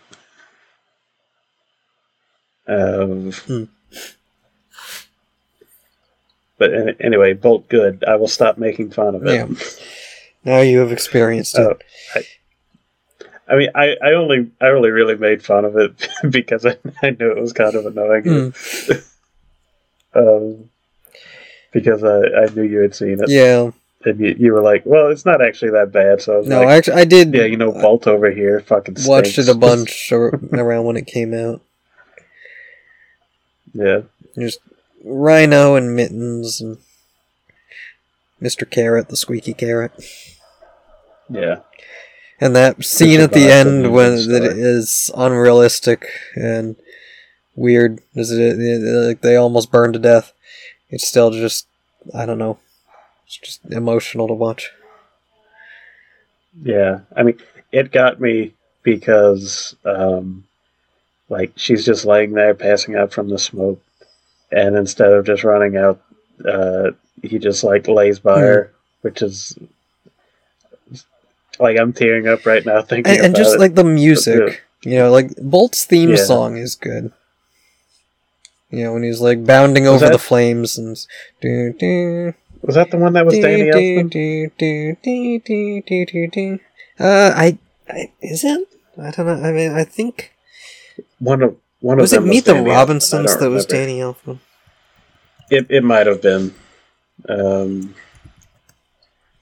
mean, I didn't notice when I was watching Meet the Robinsons that anything about the music was interesting. No. Music by John Powell on Bolt. Okay.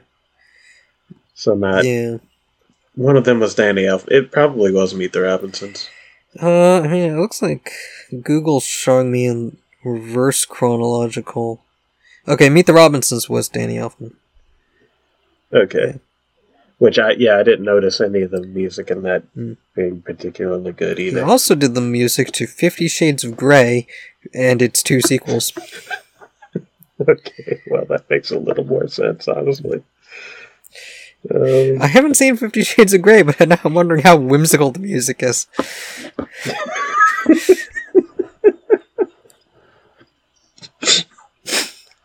But what if it's all just like a porn jam?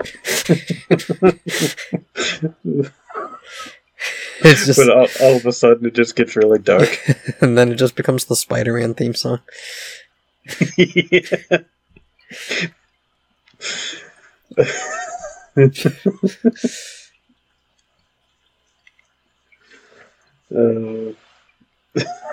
would be funny. It just turned into like that, like she's in cuffs and he's railing her off screen. Yeah, the Spider-Man music, and then we pan back into just a gyroscope of cuffs and whatever. It's like we're flying through a tunnel for some reason because it's a 2000s superhero intro.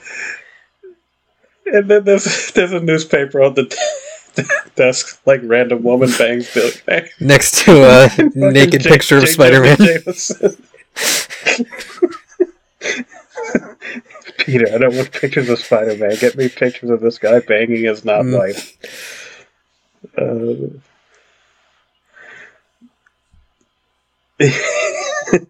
JJ's just a massive pervert. He wants nude pictures of Spider-Man now. He's had enough regular. Spider-Man's just pissing in an alley. JJ doesn't want to publish it because the dick is too big. And he's jealous. Yeah. The tag. Spider-Man has massive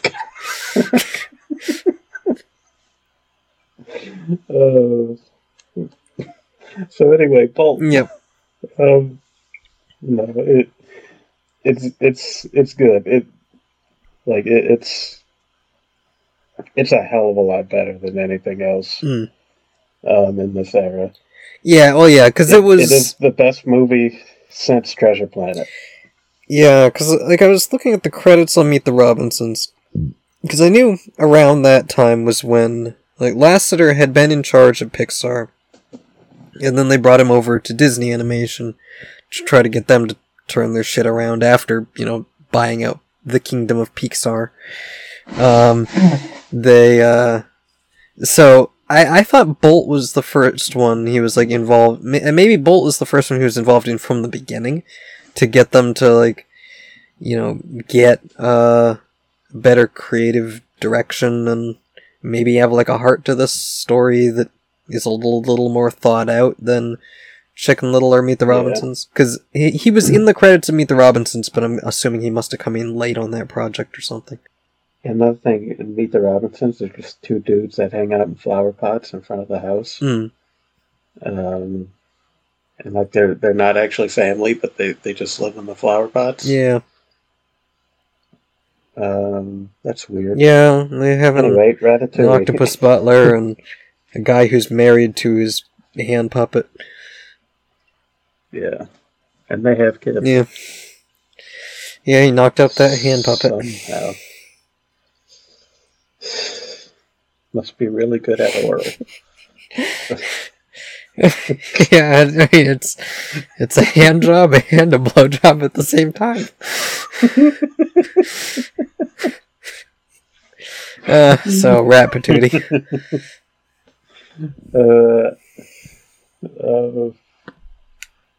I don't even know how to talk about Ratatouille because like it's really good, but like it's kind of slow.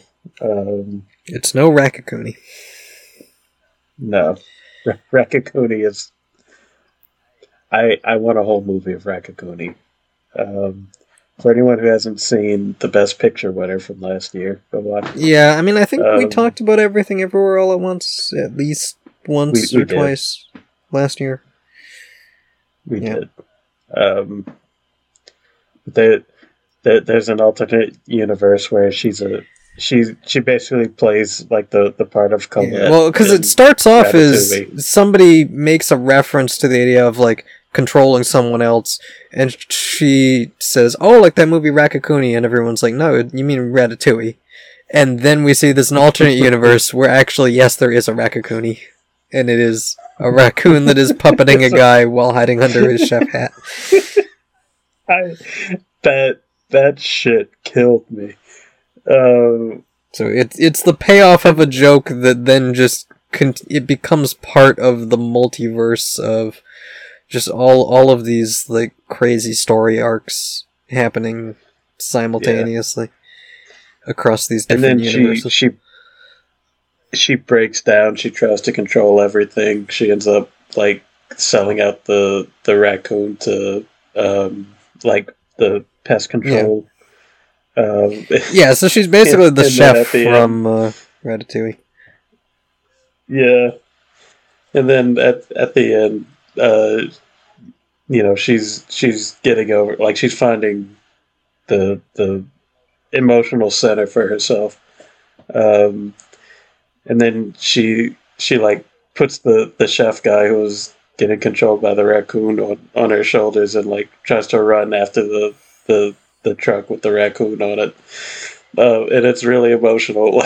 like wait, doesn't she like ride on his shoulders and like pull his hair or something because that's how he has to be controlled? It was one of the two. I don't. Yeah, that's like he can't do anything unless somebody's pulling on his hair. So she has to be the one who pulls his hair so he can go save the raccoon. And it's beautiful, and that scene ends with a fucking rock with googly eyes, and it's the most emotional thing I've ever seen.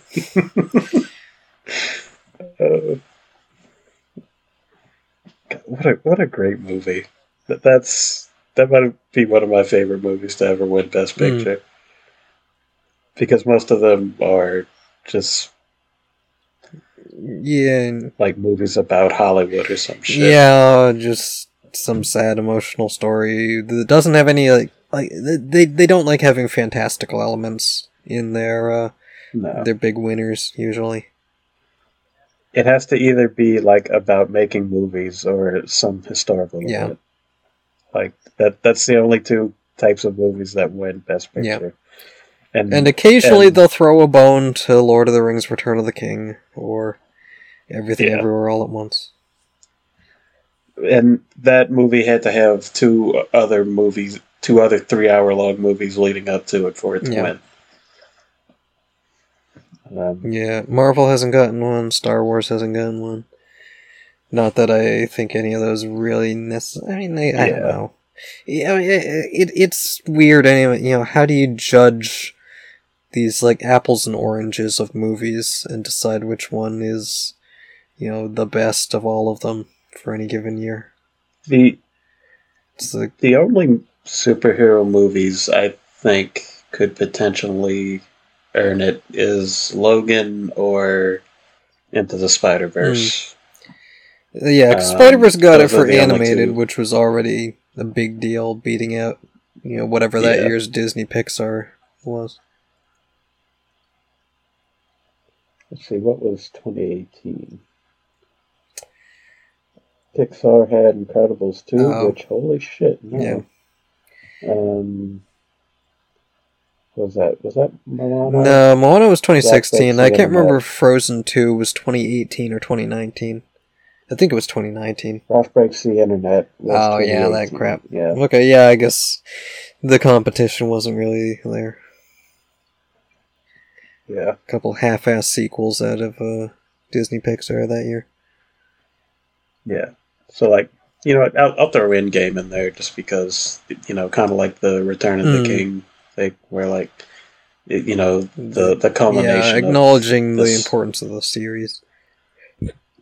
Yeah, so, like, out of those three, like, those are the three that would deserve it. Yeah. Right? Like, are you in agreement? Yeah, although, I mean, I think, like, the Oscars as, like, an institution isn't looking for the thing general audiences are. Like, it's become the number one show, and they definitely, you know, have profited off of that and try to keep people interested, but their goals are not general audience goals.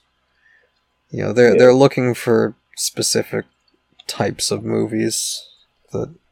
Yeah, like, I'm just saying, like, those are the three that stood any kind of chance. They, like, deserve a prestigious award, but maybe not necessarily the Oscar, because the Oscars are looking for, you know, the stuff that they're looking for. Yeah. They're looking to legitimize their own institutions. Yeah. That's a really what's the word, cynical way of looking at it, but it's 100% true. Yeah, I mean, the Oscars, they make a fuck ton of money, so that we're allowed to be cynical about them. Yeah. They're not a charity. So anyway, Ratatouille. Yep. I mean, does anybody not know anything about Ratatouille? Like, how do you talk about Ratatouille? Because I can't. Well, I mean, we're almost at 2 hours anyway, so. Like it's about a rat that wants to cook, and a guy who wants to cook, but he's bad. He can't cook because he's bad at it, and he's bad at most things, apparently. But is apparently like so weirdly limber that pulling his hair makes his body puppet like a marionette. Yeah. And this rat figures out how to pull his hair and move him around the kitchen. And then, yeah, like, they're working together to great success, but also they have, you know, their own goal. Like, he's falling in love with one of the other chef ladies, and Remy the rat is trying to, you know, get respect that he can't get because he has to remain secret. So, you know, you get the whole arc of, like, their purposes cross, and then they split up, and then they have to get back together in time for the big, impressing the critic who cannot be impressed, who was apparently so mean that the previous chef died of a broken heart, like Padme at the end of Revenge of the Sith. It's interesting to me how they, like, because he's in the movie at the beginning, like, Ego, the critic. Yeah, the flashback he's in the movie at the beginning. Yeah. But he doesn't really show up as, like, an antagonist until the end. Yeah, he's just... So it's kind of like a reverse Up. Yeah, I mean, because I guess, like, the main antagonist is the head chef who has been kind of driving the business into the ground and just turning Gusteau into, like, a Chef Boyardee, like, parody of a chef. He's trying to make money off of the whole thing, but doesn't have, like, a lot of heart behind it. And then he feels really threatened by, Gusteau's long-lost son being here. And, rather than, like, I guess, I don't know. Like, yes, Linguini, is, like, swiping the business out from under him and has a legal claim to it for some reason. Which is a whole other bag of worms, but, I think the head chef guy probably could have handled that better, because Linguini's your employee. Like, you can still find a way to play yourself up while playing him up. It doesn't have to be one or the other. Yeah. He's a very small man physically League? Who is also small and insecure emotionally. Have you ever seen the movie Major League? I don't think. I mean, like, maybe parts of it on TV or something. It's like a baseball movie with Charlie Sheen. Okay. I've seen Basketball. Basically, is it similar to Basketball? The movie from the South Park guys? Not really, no. It's not similar to Basketball. Okay. Which I just remembered is a thing that exists. Yeah, I saw it when I was on the South Park kick, and I wanted to see the things they did in live action, so I've seen Basketball and Orgasmo. The only good thing they've done is Team America World Police. Anyway, in Major League, the whole plot is there's a new owner that buys this Major League Baseball team, but she doesn't want the team to succeed. She wants them to lose so that so that she can sell the team and move to a different city. So, like, she just hires a bunch of nobodies. And it's got the same feel as the head chef in Ratatouille, where it's like, okay, like, you could be doing your best and having everybody succeed, but now you're just dragging it into the ground on purpose for no reason. Yeah, it's like he has to keep the restaurant in a good enough standing that it doesn't shut down, so he can keep selling his, like, branding of Chef Gusteau. But he doesn't want to do anything beyond that, and it's threatening to him that anyone in his, employ could go beyond that. So you know what sucks about Ratatouille? All of those chefs are out of a job now. Like, just because they walked off on their own, because he had a rat controlling him, like, it doesn't mean that they were bad people. Like, they just don't have a job. Wait, didn't they come back later? Did I forget? Right. No, the only one who came back was Colette. And at the end, when they made their own small restaurant, like, it looks like it's just Remy and... Oh yeah, because the whole place still got shut down because of her cooking. Yeah, Gusteau's died. Yeah. Yeah, I mean, I guess it's Paris, so hopefully, there are plenty of other places all the other chefs could go. But, like, they make this whole thing early in the movie where she's like, look at this band of misfits. Like, we, like, we're all fucking weirdos, but we work together to make this kitchen run. And then at the end, like, they just all walk out. Yeah, I mean, I guess we can imagine that all of them, except for Colette, are all off running another restaurant together. And it's like, hey, what happened to Colette and that new kid? But, I mean, like, they work, like, it'll come out that they worked at restaurants at a restaurant with like a severe rat infestation. It's like they might not ever get a job again. Like I don't like. I'm way yeah, I mean, overthinking like, it it. I has know, severe, like, but also like glowing reviews from the hardest critic in the city. They make Ratatouille with real rats. Ratatouille. All right, that's all I got. The next Disney movie is Princess and the Frog, I believe. Yeah, oh, let's see.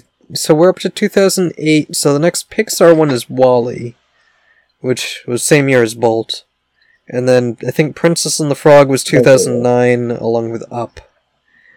Yeah. WALL-E, Up, Princess and the Frog, Toy Story 3, and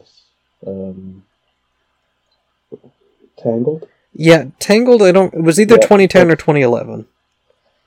It's 2010. Okay. So yeah, those are the next 5. Yeah. So that'll be interesting. Yep, we got Princess and the Frog, The Great Return to 2D Animation. Oh yeah, that didn't. Yeah, they brought back the 2Ds, and then put them in sacks again and threw them out the window again. Yeah, Princess and the Frog is good. It just wasn't successful. Yeah, and I guess there's also the Winnie the Pooh. I think it was successful. So there's just not like very successful. Yeah, and then they went back to Winnie the Pooh after Tangled. Yeah. So there was one more 2D movie that snuck in there, but it being Winnie the Pooh, it's like yes, they are Disney projects, but for some reason, I don't know, the Winnie the Pooh stuff feels separate to me from Disney. It does. Like Winnie the Pooh is kind of like a time capsule. Like it always has the same feeling. Yeah. Whether it was made in like the 60s or the 20s. Yeah, no, they've been really good, aside from, recent, third-party attempts at that Blood and Honey dumb shit. Most Winnie the Pooh projects, probably because it's all been handled by the same company for so long, feel like they don't do any massive reinventions to try to modernize it or anything. Even Mickey, as much as the design is similar, he's gone through a lot of phases and changes and stuff.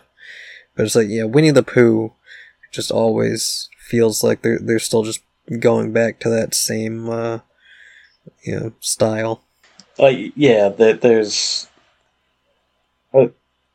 It's like I said, like whether it came out in the 60s or the 2010s, it all feels the same. It's the same tone, just like really slow, really sweet. Yeah.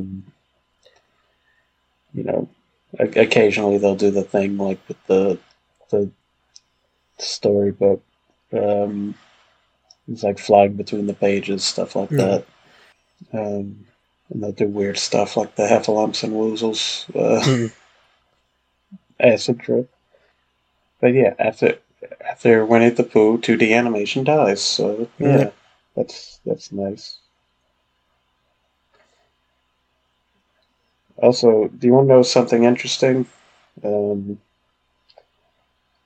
Since the point we're at now, there's more Pixar movies than Disney animation movies. Yeah, that's weird. Which is interesting. There's like 19 Pixar movies and like 13 Disney movies. Yeah, I know, the last couple years, it seems like they've done 2 Pixar movies a year for a couple years. Yeah. But then they just go straight to streaming and aren't really that good or memorable. Yeah, I mean, last year they had 2 movies come out in the span of 3 months. But yeah, that's all I got. Yep. Yeah, that's a full episode. Yep. What do you think of Dak Prescott? I think he needs to shape up and do better. I agree, actually. But that's a completely valid opinion. Yeah. What do you think of Jerry Jones? I mean, I guess he's fine. You know, he's pretty new, but we'll see how he does as the season continues.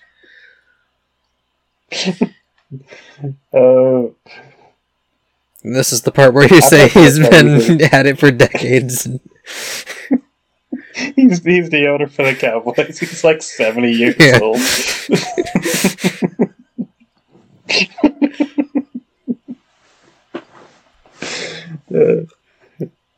It's bad though. It's funny.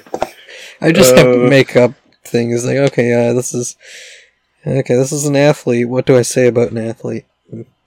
Make something up and see if it's right or not. A week or two ago, he made a comment about a glory hole. I think he meant it in like a last century strike oil type context, and not a hole in a bathroom wall you stick your dick through context. Yeah, I probably didn't. I know which one is funnier. Yeah, I mean that's like that. There was like a question on a Bam Bam episode about like someone whose boss, when they get angry, would say, "I'm gonna blow my load." He trying to say, "I'm gonna blow my top," but no, he didn't know the phrasing, I guess. So he just get angry. So it just keeps happening. I'm gonna blow my load.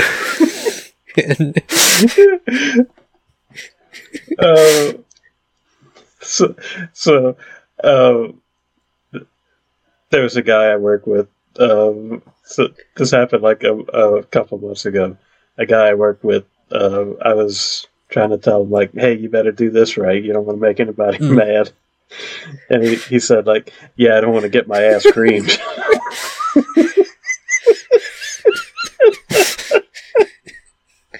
I mean, I guess that is a thing people say, but also, I mean, but also cream.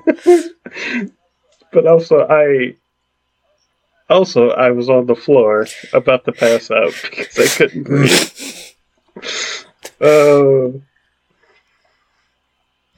But there, now you know. Now it's out there.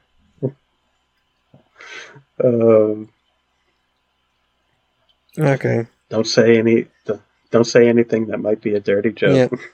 No, we'll title this episode "Creamed Ass" and let everyone wait until the end to see what that was about. Yeah, that's my favorite Pixar movie.